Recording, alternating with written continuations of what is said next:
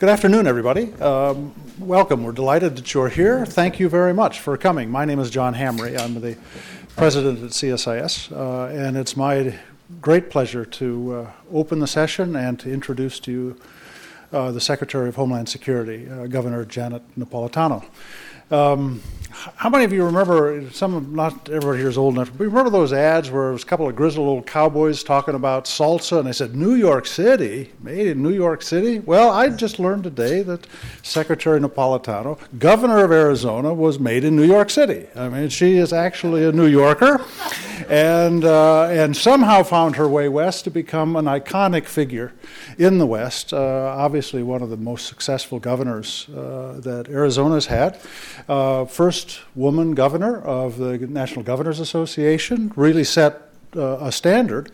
And of course that was, I think, considerably behind President Obama's reasoning in wanting to bring her to Washington. Now, it's not such an alien step for her. She went to law school at UVA. And so she's used to the East Coast, but her heart, I think, is still out in Arizona. And we only have her on borrowed time, but we're fortunate that we're able to have a person of her character and intellect who is leading the department at this time. I would say that there's an unusual, we're bringing her to this forum today, and the India Chair and the Homeland Security Chair here at CSIS are hosting, but we're bringing her here to really talk about an important new dimension that Secretary Napolitano is bringing to Homeland Security. If you think about it, it sounds like this is a very parochial, inward-turned organization. Homeland Security just sounds that way, doesn't it? But what, after all, is Homeland Security other than a multi-domestic security problem that we have to solve together? And I think it's Secretary Napolitano's wisdom that she, working with the President, led to the creation of what we think is a very important new initiative with India to develop this domestic security shared approach for Homeland Security for both of us. We both need it, and we need each other. And I think it's her wisdom that's led to this opening up. And so we're delighted that you'll share that with us today, Secretary. We're very grateful that you would give us your time, and I should take no more of it, and we should turn to you. Thank you. Please welcome Secretary of Homeland Security, Janet Napolitano.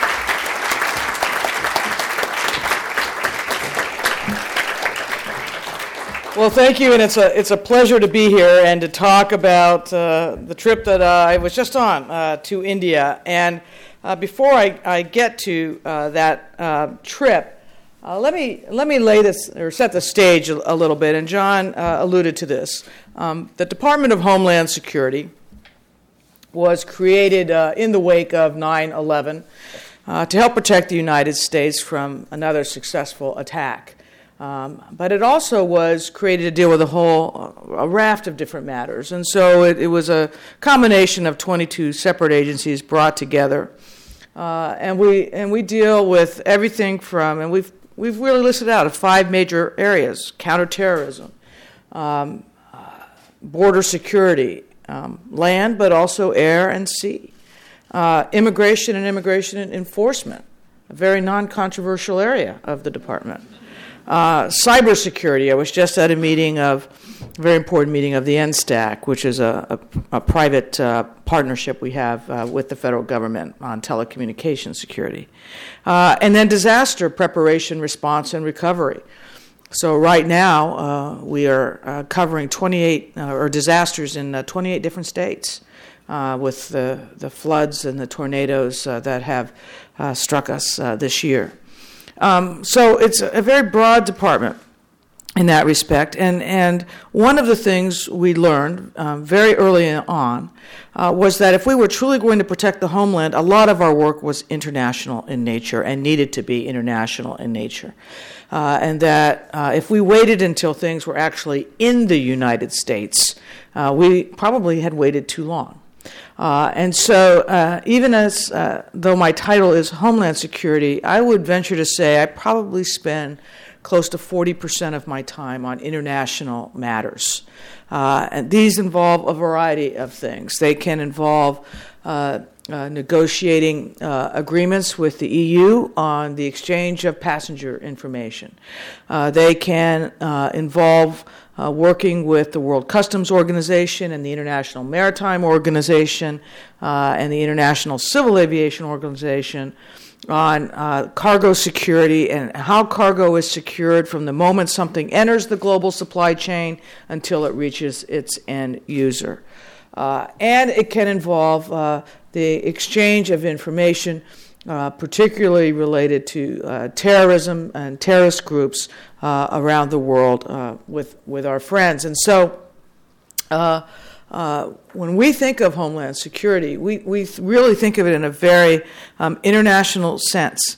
And to that extent, the name is somewhat a misnomer. And I want to set that stage for you because that sets the stage for why was the Secretary of Homeland Security spending a week in India? What was that about? Well, what it was about was an idea that we had raised through to the President and that he raised with Prime Minister Singh during their discussions, which is to create an ongoing Homeland Security dialogue between the United States and India. We both have much to learn from each other, and we both have much to gain from a beneficial relationship. And so we followed up on the President's trip to Mumbai last November by having an exchange of correspondence with our counterparts in India and an initial journey by the Deputy Secretary of Homeland Security and delegation at the deputy level, followed up last week by my trip itself. And I began in Mumbai, where I met with security and law enforcement officials. The idea was to begin to share ideas and thoughts about best practices, about effective policing in major cities, or some of the mega city policing is another phrase for that, as well as port security, maritime security, cargo security, and border security. And of course, Mumbai being really the commercial center of India, and when you look at the port, you can understand why. Great place to have that dialogue and to begin that dialogue. But it's also an important place because it is there that India suffered the 11/26 attacks. I actually stayed in the Taj Hotel, which was one of the hotels that was attacked and held. And actually one of the more interesting hours I spent was with the head of security of that hotel, who was present during the time of the attacks, and spent an hour and a half or so with me walking through the hotel where the terrorists came, what entrances they used, where they positioned themselves, what kind of weapons they had, what were some of the problems that security had in responding, what were some of the issues with SWAT team capability, command and control efforts, all the kinds of things that go into nuts and bolts of megacity policing, particularly when you're responding to a major incident such as that. And while we were there, of course, the trial began in Chicago of Rana, one of the persons involved with the Mumbai attacks, on trial in district court in Chicago now. And of course, one of the prosecution's key witnesses is a man named David Headley. And David Headley was testifying. And so that was front page news in detail during my visit in India. And a lot of interest as to what he was saying. And as you can anticipate and appreciate, interest as to what at least he was saying with respect to the terrorist connections with Pakistan and with the ISI. And I received some questions about that from the Indian press. But anyway, moving from Mumbai, we went to New Delhi, where I was really hosted by my counterpart, who is the Minister of Home Affairs, Chidambaram, a very impressive individual, where we held what we called the inaugural U.S. India Homeland Security Dialogue. As part of the dialogue, where we had the U.S. Ambassador to India, Tim Romer. I think it's one of his last official acts as ambassador. We had the Indian Secretary of Civil Aviation, Zaidi. We had the Minister of Communications and Information Technology, Saibal. We had the Minister of Finance, Mukherjee. We had the Defense Minister, Antony. We had the Ministry of External Affairs, and we had the Foreign Secretary, Rao, all involved in this inaugural Homeland Security Dialogue between our two countries. It was the first comprehensive dialogue of its type between the United States and India, and I think it will be the first of many. What I envision is that this will be an ongoing bilateral dialogue that will meet at least once and hopefully twice per year, once in India, once in the United States, on a variety of issues. The issues we focused upon were four. First, the resilience and security of the global supply chain. Second, best practices and resources for effective policing in large cities. Third, countering trafficking of narcotics and other illicit goods, as well as illicit financing and counterfeiting. And the latter a particularly important point when we look to how do terrorists get money on which to exist. Where are they getting their money from, and how do we stop them from getting more? And fourth, protecting critical cyber infrastructure, or more precisely, protecting critical infrastructure that is dependent upon a cyber network to exist. In connection with all of those, we had discussions about capacity building. How do you build, train, vet the kinds of police forces that large cities in the United States have? How do you make sure that you have adequate information sharing between the federal government to state governments to localities and vice versa? That itself is a challenge for the United States. How do you make sure that the technology and equipment that you are using is the best possible? And what are some of the best practices with respect to that?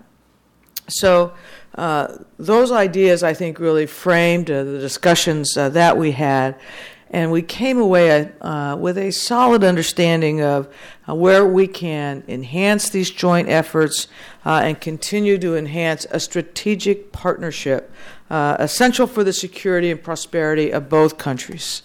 Now, as I've said, this trip was part of a larger context, and that is the fact that DHS actually has quite a large international footprint now. As Secretary, I have traveled to more than 20 foreign countries, and some of them multiple times. We have negotiated numerous agreements ranging from information sharing of criminal and terrorist data to plans on science and technology cooperation to the details of federal air marshal programs. And we even have agreements in place now on the repatriation of artifacts. And I think this recognizes a truism, and the truism is that we face increasingly internationalized issues, that the problems we face in the homeland oftentimes have an international nexus that we need to not only recognize but deal with, and that we have to adapt and enhance our cooperation with our global partners to match this new reality. And so what you find across the globe now are meetings where ministers of Home Affairs or Homeland Security, or in the UK, the Home Secretary, are developing and what is evolving is their own framework, their own set of discussions and organizations and institutions for negotiating the agreements that they have for issues that affect home and homeland security, separate and apart from the traditional diplomatic channels that we use through, say, State Departments or Ministries of Foreign Affairs, and it's definitely separate and apart from the defense and the defense area. So this whole area of home and homeland security is now emerging as its own avenue through which we are having international exchange with our partners. While I have been to more than 20 countries, we now have, as a department, a presence in 75 countries. We have actually the third largest international footprint of any United States federal department. We're now the third largest and growing very rapidly. And over the past 2.5 years at the Department of Homeland Security, we have been working to address threats that truly cross borders: aviation and cargo security, the supply chain, non-proliferation, CBRN, cyber networks, law enforcement, and the need for law enforcement to be able to exchange real-time information on a transnational way. Now, I will give you an example of how this has worked in the past 2 years, and concretely. Many of you, I hope, or I venture to say, will remember the attempted bombing of Flight 253 on Christmas Day of 2009. That flight, in fact, carried passengers from 17 different countries. The attempted bomber was from Ghana, purchased his ticket in Nigeria, changed planes in Amsterdam, was over Canadian airspace when he attempted to blow it up. The incident itself revealed how, when we talk about aviation security, we are inherently international in nature. And what we recognize is that once an individual gets access to the global aviation system, he potentially has access to the entire system. That then hatched a series of meetings that we catalyzed, but we worked through the International Civil Aviation Organization, ICAO, which is associated, of course, with the United Nations, to raise the level of screening and security for airline passengers around the globe. And we held a series of 5 meetings internationally over the course of last year, culminating in the ICAO's General Assembly last October, where they passed unanimously. So recognize this is a UN organization that went from zero to an international agreement in less than 9 months. Very, very fast, particularly for a group of that size and complexity, on improving aviation security, security standards, and the likes. And now we're in the process of the implementation plan for implementing the kinds of capacity building that needs to accompany those new standards and requirements. Again, an example of how Homeland Security has really morphed into a much more global phenomenon than perhaps originally had been recognized. The Global Supply Chain Initiative that I described earlier is much along the same lines, except it's ever more complex. Because as complicated as passenger security is, it's nothing compared to cargo. And moving cargo around the world and moving it safely.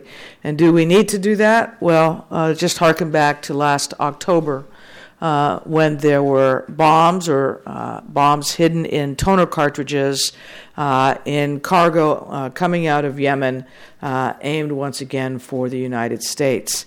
So we know that this business of cargo security is serious business indeed. And we want to identify and protect the most critical elements of the supply chain, transportation hubs, and the like from attack or disruption. That's why we made this one of the initial topics of the India-United States Homeland Security Dialogue. They have the same types of issues. So we will work on multiple fronts with India moving forward, but that will be part and parcel with a number of other similar efforts that the department will be engaged in over the coming months and years, really building a global Homeland Security architecture where one previously did not exist. Now, I think it's appropriate to recognize or to remember that we are now approaching the 10th anniversary of 9/11. And I think we've made, as a country, tremendous progress in securing our nation from terrorism since then. But nevertheless, we still face continuing threats. They continue to evolve. They continue to change in terms of sources, in terms of techniques and tactics. The upcoming anniversary will no doubt allow us to reflect on where we stand in the face of these threats, how we have responded, but also on what we need to do proactively moving forward. The killing of Osama bin Laden, no doubt, was a major achievement, but it is not the end of threats against the United States. It remains a significant marker, but it certainly shouldn't be taken as the fact that we have reached the end tape. So as threats evolve, in addition to Al-Qaeda, core Al-Qaeda, you now have Al-Qaeda-related groups. You have LET of particular interest in India and particular importance both to India and the United States. We have to focus on that, and of course the addition of homegrown extremists as well. We need to build on the experience we've had in the past and share that experience with India. We've learned a lot about information sharing in the United States. How do we get intelligence of a classified nature out of Washington, D.C., and ultimately, in a real-time basis, into the hands of a law enforcement officer who we want to watch out for certain things? How do you get it out of the Beltway to the country at large?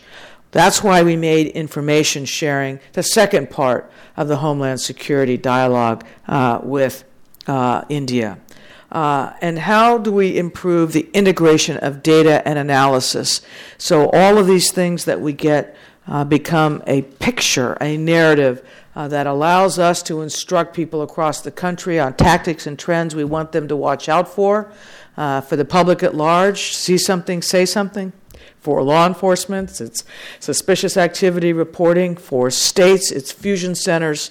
How do we do that in the United States? And then how do we exchange information with our partners like India so as they develop their own techniques, they have the benefit of things we have done, mistakes we have made, but also things we have learned and that have been successful. Homeland Security and international security now go hand in hand. Homeland Security departments are now engaged with each other, creating a totally new avenue for countries to interact with each other. And India itself, such an important strategic partner with the United States, a country that we have much to do with, from a commerce point, from an economic point, from a security point as well.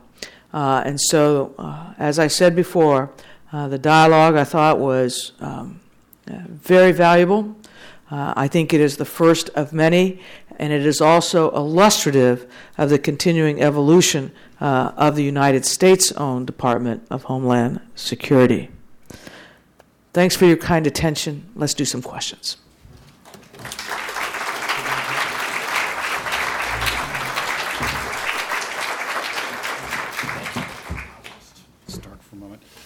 Well, we heard what Secretary Napolitano said about getting to some questions. Let me just say a few introductory remarks, and then I will start the questioning.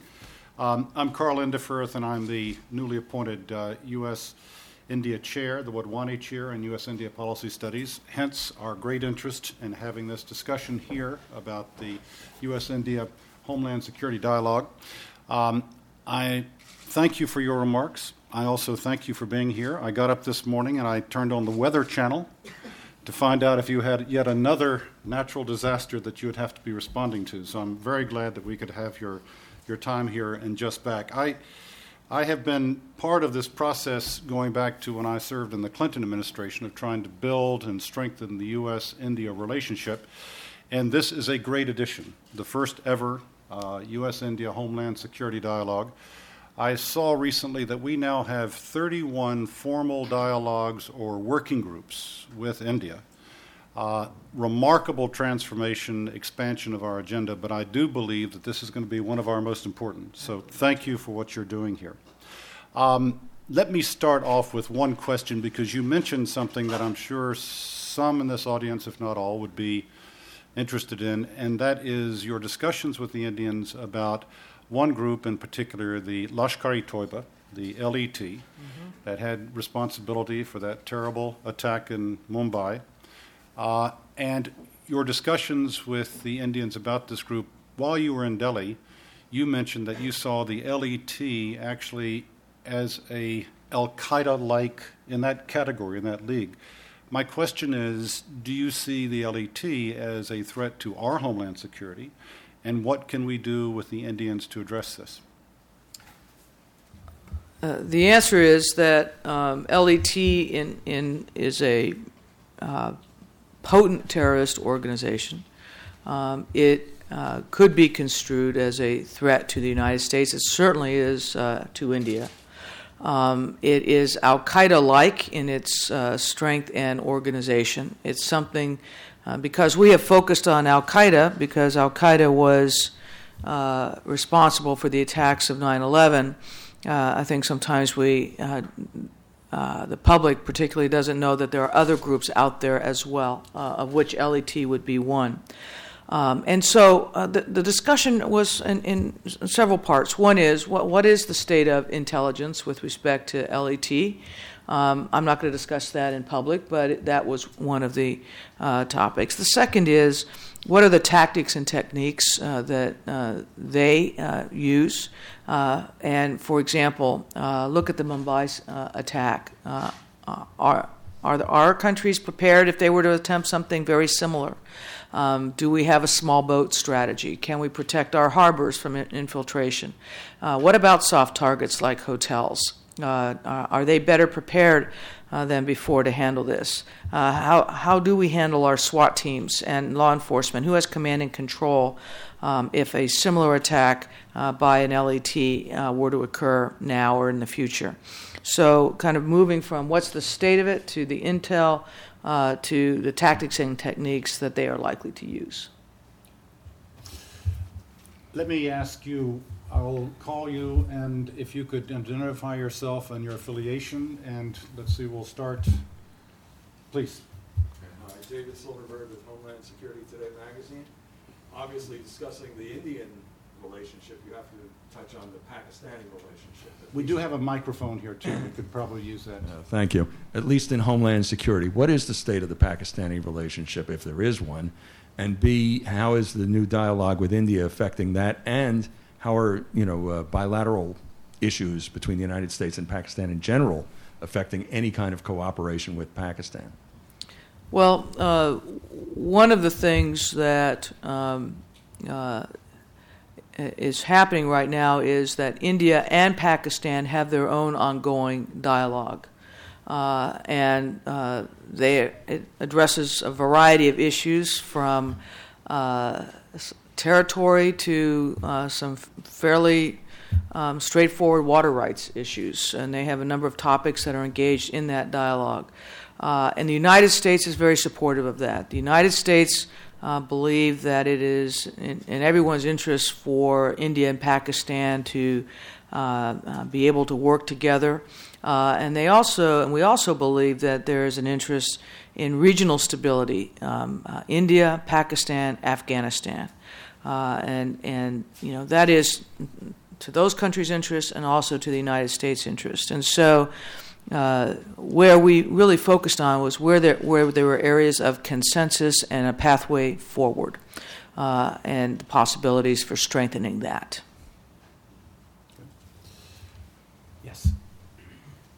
Microphone. I'll try to keep the mic in general location here. Hi, I'm Samira Daniels. I've been involved with a lot of interfaith since a kid, actually. And the question that I have is, it's an intelligence one, because everyone that comes to this issue comes at it from a different knowledge base. Some of it does overlap, and our experiences with Indians and vice versa are varied and different. And in the last 25 years, about 18 years, I would say that the discussion is irrational sometimes, meaning that there are a lot of emotions and hatreds and complaints on both sides, as someone who's listened to different actors, and I'm wondering what your agency, how it distinguishes the sort of hyperbole and the reality. I mean, I granted that these events have been earth-shattering and so forth, but their precedence is in this irrationality, and I think that it's important for your agency and others to prioritize and conceptualize it in a way that it helps to resolve this stuff. These issues between India and Pakistan, and so I just wondered if you had anything to say to that. Well, I look at it a little bit differently, and that is, I would say, in the international arena, DHS is the agency of the pragmatic. DHS governs who's traveling, governs what can cross and how it crosses national borders. I mean, when you look at the jurisdictions, the statutory authorities of this department, the whole movement of people and goods around the globe is really focused on the rules and statutes that emanate out of the Department of Homeland Security, primarily Customs and Border Protection and the TSA. And to some degree ICE and CIS as well. And it is to everybody's advantage that security and commerce coexist, that we don't create a false dichotomy between the two, that we figure out how to do both, and we figure out how to maximize our opportunities for both simultaneously. And so when I'm in discussions in India, what we're talking about is that very pragmatic level. How do we make life better for both countries by facilitating movement, exchange, economic development in such a way, however, that our security interests are both protected? Could you talk for a moment about the role of the private sector? Because I think that I understand you had a meeting with the Indian private sector. There was a luncheon or a breakfast that you had with the U.S. India Business Council, the Chamber of Commerce. Clearly our private sectors have an important role to play in working with government to address these issues on technology, on cyber security. How do you see the private sectors in both countries helping you to get this job done? Well, yeah, and actually that is a key part, Ambassador, so I'm glad you mentioned that, because we did meet with the private sector while I was there. And I typically do that when I'm in an international environment, is arrange those kinds of sessions. Why? For several reasons. One is, as I just described, what we do has a huge impact on their ability to conduct the kind of business they need to be able to conduct. And we recognize fully the need to be able to do security and commerce simultaneously. We need to know what their problems are, what challenges they're having, what things we're doing that may not make sense to them, which we think make perfect sense to us. Sometimes we learn that we're actually wrong, and we change things. So that's one thing. But secondly, we need to work particularly with the private sector in terms of meeting their responsibility to secure their infrastructure. We don't own critical infrastructure. We don't own 85% of the critical infrastructure in this country. It is in private hands. And if it's to be in private hands, there's a certain responsibility that goes along with that. So what are ways that they can secure their infrastructure? We focus on cyber, but there are other things as well.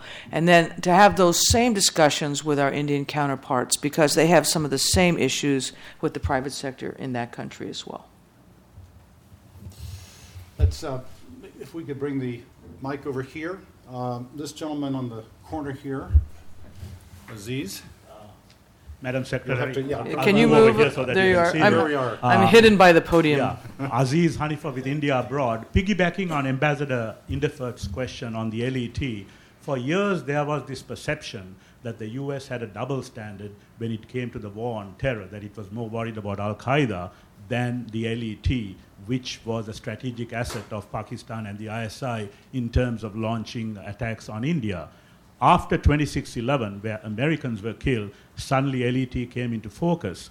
Now that the Headley trial is going on and that clear nexus between the LET, the ISI has been sort of established, what pressure are you imposing on Pakistan in dismantling the LET? Because you get a lot of LET leaders still walking around, addressing meetings, walking freely, and Pakistan still keeps saying that it's trying to dismantle the LET, but nothing of the sort has happened. Will the US have any qualms on India launching a naval SEAL type of attack on LET leaders who are clearly out in the public and operating freely? Well, I'm not going to answer that question. You can go back. But I understand. Yeah. But as I mentioned, of course, there was great attention being paid in India to the. They called it the Ranas. Rana's actually the defendant. Headley was merely the witness. One of the initial witnesses. But as I said before, the United States has an interest in a strong relationship with India. We have an interest in a strong relationship with Pakistan. Both India and Pakistan share an interest in a stable Afghanistan. Finding those pathways forward, finding those areas where there is mutually beneficial consensus is what I believe we need to focus upon. I saw another hand over here in the... Maybe we can just go a little bit further over. There we go. Another behind the podium question.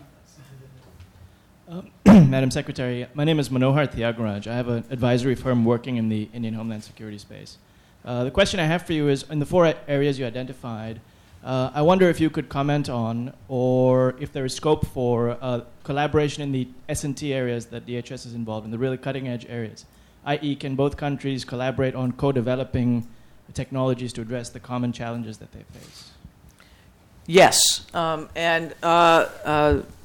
we have been we actually have been talking about that, and what kind of how do we mutually leverage some of the R&D efforts that need to be undertaken. For example, airport security equipment. We clearly need to keep developing in that arena. What can be done there, and do it together. I need to pause here and point out that scientific and technology development is longer term. These research cycles are 6, 8, 10 years, and to go from an idea to a prototype to being able to go to manufacture and scale doesn't happen overnight, but technology will be the answer to many of the most troubling security issues that we have. One of the disappointments I have with what's going on in the House right now is that they have the Homeland Security budget up for consideration, and they have drastically reduced the funding for technology research for security-related matters in our department. And that is, that in the end, I think, would be a very expensive decision to make. Sometimes you need to make these science and technological investments now, knowing that the payoff may not be visible for a few years, but having confidence that in the end, that is a wise investment for us. Just an editorial comment that I felt I had to add. Please, right here in the front. There it is. Madam Secretary, Mike Levine with Fox News. I have an off-topic question, but it goes to a lot of the points that you came across. There were reports out of Somalia that an American launched a suicide attack, another American. Wondering what the latest is that you know about that, and how significant would it be if yet another American is now launching a suicide attack? Well, I think, Mike, it is consistent with something we've been raising now for months, which is the growth of American persons or U.S. persons who themselves have become radicalized to violence. It can be homegrown extremists who become radicalized via the internet to Al-Qaeda or Al-Qaeda style violence. It can be a U.S. person who has left the Somali American community and gone to Somalia to Al-Shabaab to train and to exercise violence there. That is a fundamental change in how we have seen terrorism, or how we saw it at the beginning, or what we consider the beginning, which was the attack or the attacks of 9/11. And that has profound implications for how we deal with terrorism, because it puts a premium on being able to get information about tactics and techniques out to the country. It puts a premium on local law enforcement, who will be the immediate eyes on an event that has occurred. It puts a premium on neighborhood policing and supporting neighborhood policing, so that there is confidence in neighborhoods to be able to share information where that is appropriate and needed.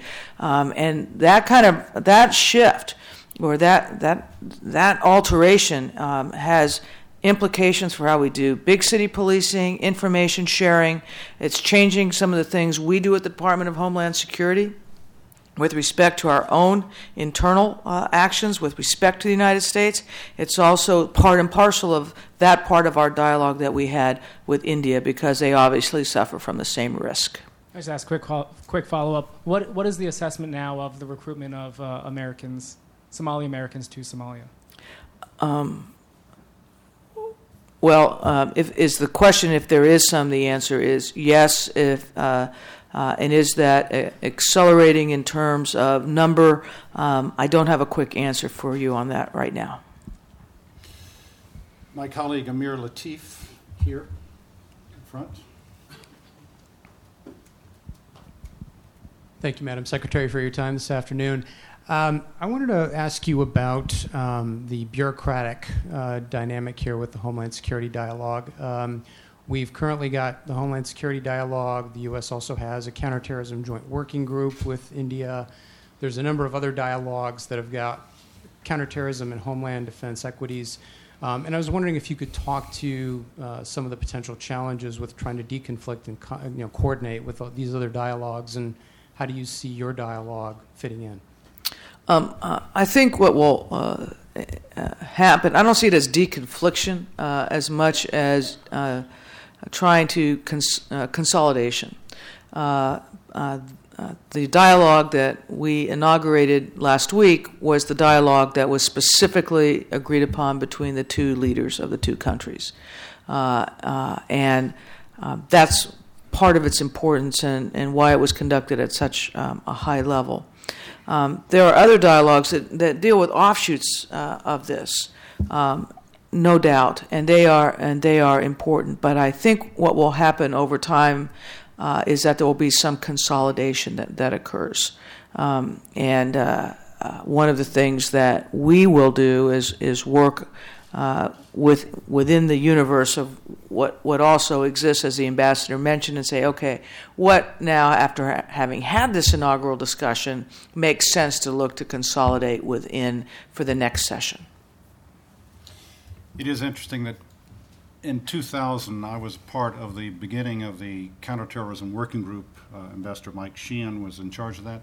How far we have come from just the initial steps of trying to start talking to each other now to a ministerial cabinet level dialogue is another indication of how far this relationship has come in a relatively short period of time. Questions over here, please. In the very front. Thank you very much. Madam Secretary, thank you. Raghuveer Gaur, India Globe and Asia Today. as far as killing of Osama bin Laden was concerned, it brought joy to billions of people around the globe, including in India. Madam Secretary, when you were there in India, two issues were hot issues. One, India had warned Pakistan to hand over most wanted 5 terrorists which are hiding in Pakistan who were responsible for attacking India. If this issue came up because India needs U.S. help to that you ask Pakistan to hand them over. And second was the major issue, corruption issue. My question on that is, trillions of dollars are in Swiss accounts, unaccounted, and there is no accountability, and most of the money is used by the terrorists. And finally, domestic issue, Madam Secretary, where is this immigration issue heading? Is this going somewhere in the Congress? Because millions of people are waiting from you the answer that you are the hope for them so they can come out of the hidings. Well, I was when I was there, the United States was not asked directly to participate in conversations with Pakistan about that. With respect to immigration, I believe that, as someone who has worked in this area for a long time, that the country needs to have an honest dialogue about immigration, that we need to recognize that it is a security issue and an economic issue, that it's not going away, that sure, it's complicated. Big issues are complicated. But I think there is a growing consensus about what the major elements of immigration reform would entail. The President has stated his support for those elements. He has met individually or spoken individually with a number of the members of the Congress, as have I. And I will continue to do that because even as we pursue our enforcement efforts, and we are doing a lot of new things to prioritize enforcement in the way I think makes the most sense, even as we do that, we recognize that immigration itself, the underlying law, needs to be updated to meet the needs of not only now, but for the next 10 years. And Madam Secretary, about the corruption and Swiss accounts? Well, that we did talk about. I was just going to check and see if you remember that you asked that. That's my major, terrorism and the corruption. Yeah, we talked specifically about, and we put that in the category of illicit financing. How is money moving? How is it being banked? How is it getting into the terrorist hands? What kinds of investigations can we launch? Can we do anything jointly? That, I think, will be a very fruitful area, not just between the United States and India, but indeed we are working on that with a number of countries around the globe. How do we shut off the flow of money? Toward the, in the middle here. Yes. Thank you for being with us today, Madam Secretary. Quick question regarding internal threats. Is there any U.S.-led initiative that's focusing on helping India enhance capacity towards combating the Naxalites? Well, the Naxalites, which that is the communist insurgency, would be another way of putting it, I suppose, in India. No, not by that name, but to the extent the things they do implicate police tactics, police techniques. How do you equip a SWAT team? What do they need to have? What kinds of training needs to occur? How do you have vetted units? Where do you need to have them? What is the relationship between local police councils and Delhi? Those kinds of discussions we did have, yes. There was another question here. Thank you, Madam Secretary. My name is Joe Straw. I'm with the New York Daily News. The House voted today to overrule FEMA's decision to limit UASI funding to the 10 largest urban areas. I can't hear you. Say that again. I'm sorry. The House voted today to overrule FEMA's decision to limit UASI funding to the 10 largest cities. experts say that it defies demonstrated risk. I just wanted to find out your thoughts on the House vote. Well, I don't know about the House. That's the first I've heard of that, but they're doing all kinds of stuff with our budget today. Your mic is on, buddy. And I said that with reverence. Thank you, Ambassador. Listen, the House cut money for UASI grants, which are the grants for urban area anti-terrorism activities. Those grants were specifically designed to combat terrorism.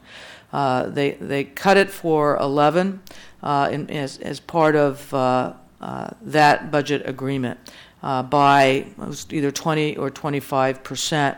So I had a choice. I could either keep the same number of UASI jurisdictions or really look at risk and consequence and reduce the number of UASI jurisdictions. So I made the decision to hold there are 11 Tier 1 cities, New York, L.A., Chicago, 11 Tier 1 cities, and hold them constant so that they would not be cut at all.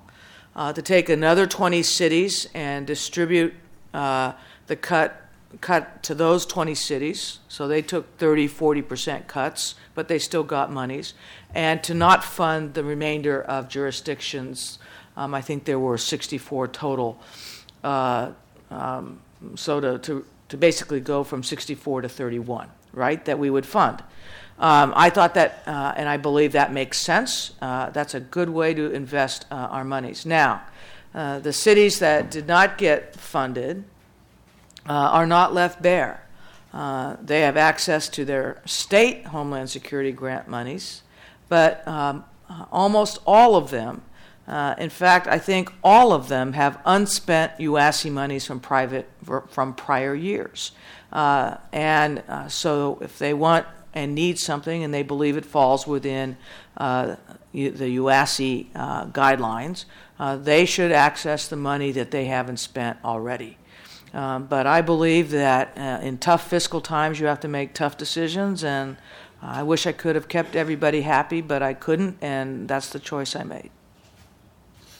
May I take you back to India just for a minute? I think we've got just about 5 more minutes. On the question of cybersecurity, one thing that I've often thought is that our two countries, India and the United States, have such a great advantage in information technology. We have our Silicon Valley, they have their Silicon Valley.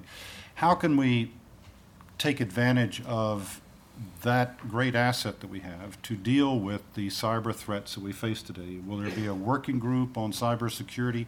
Is that getting sort of a lot of attention in your discussions to find how we marry up our very smart people and those in that sector? The answer is I think there will be a working group or something of that type, where, as you put it, Ambassador, we put the really smart people together.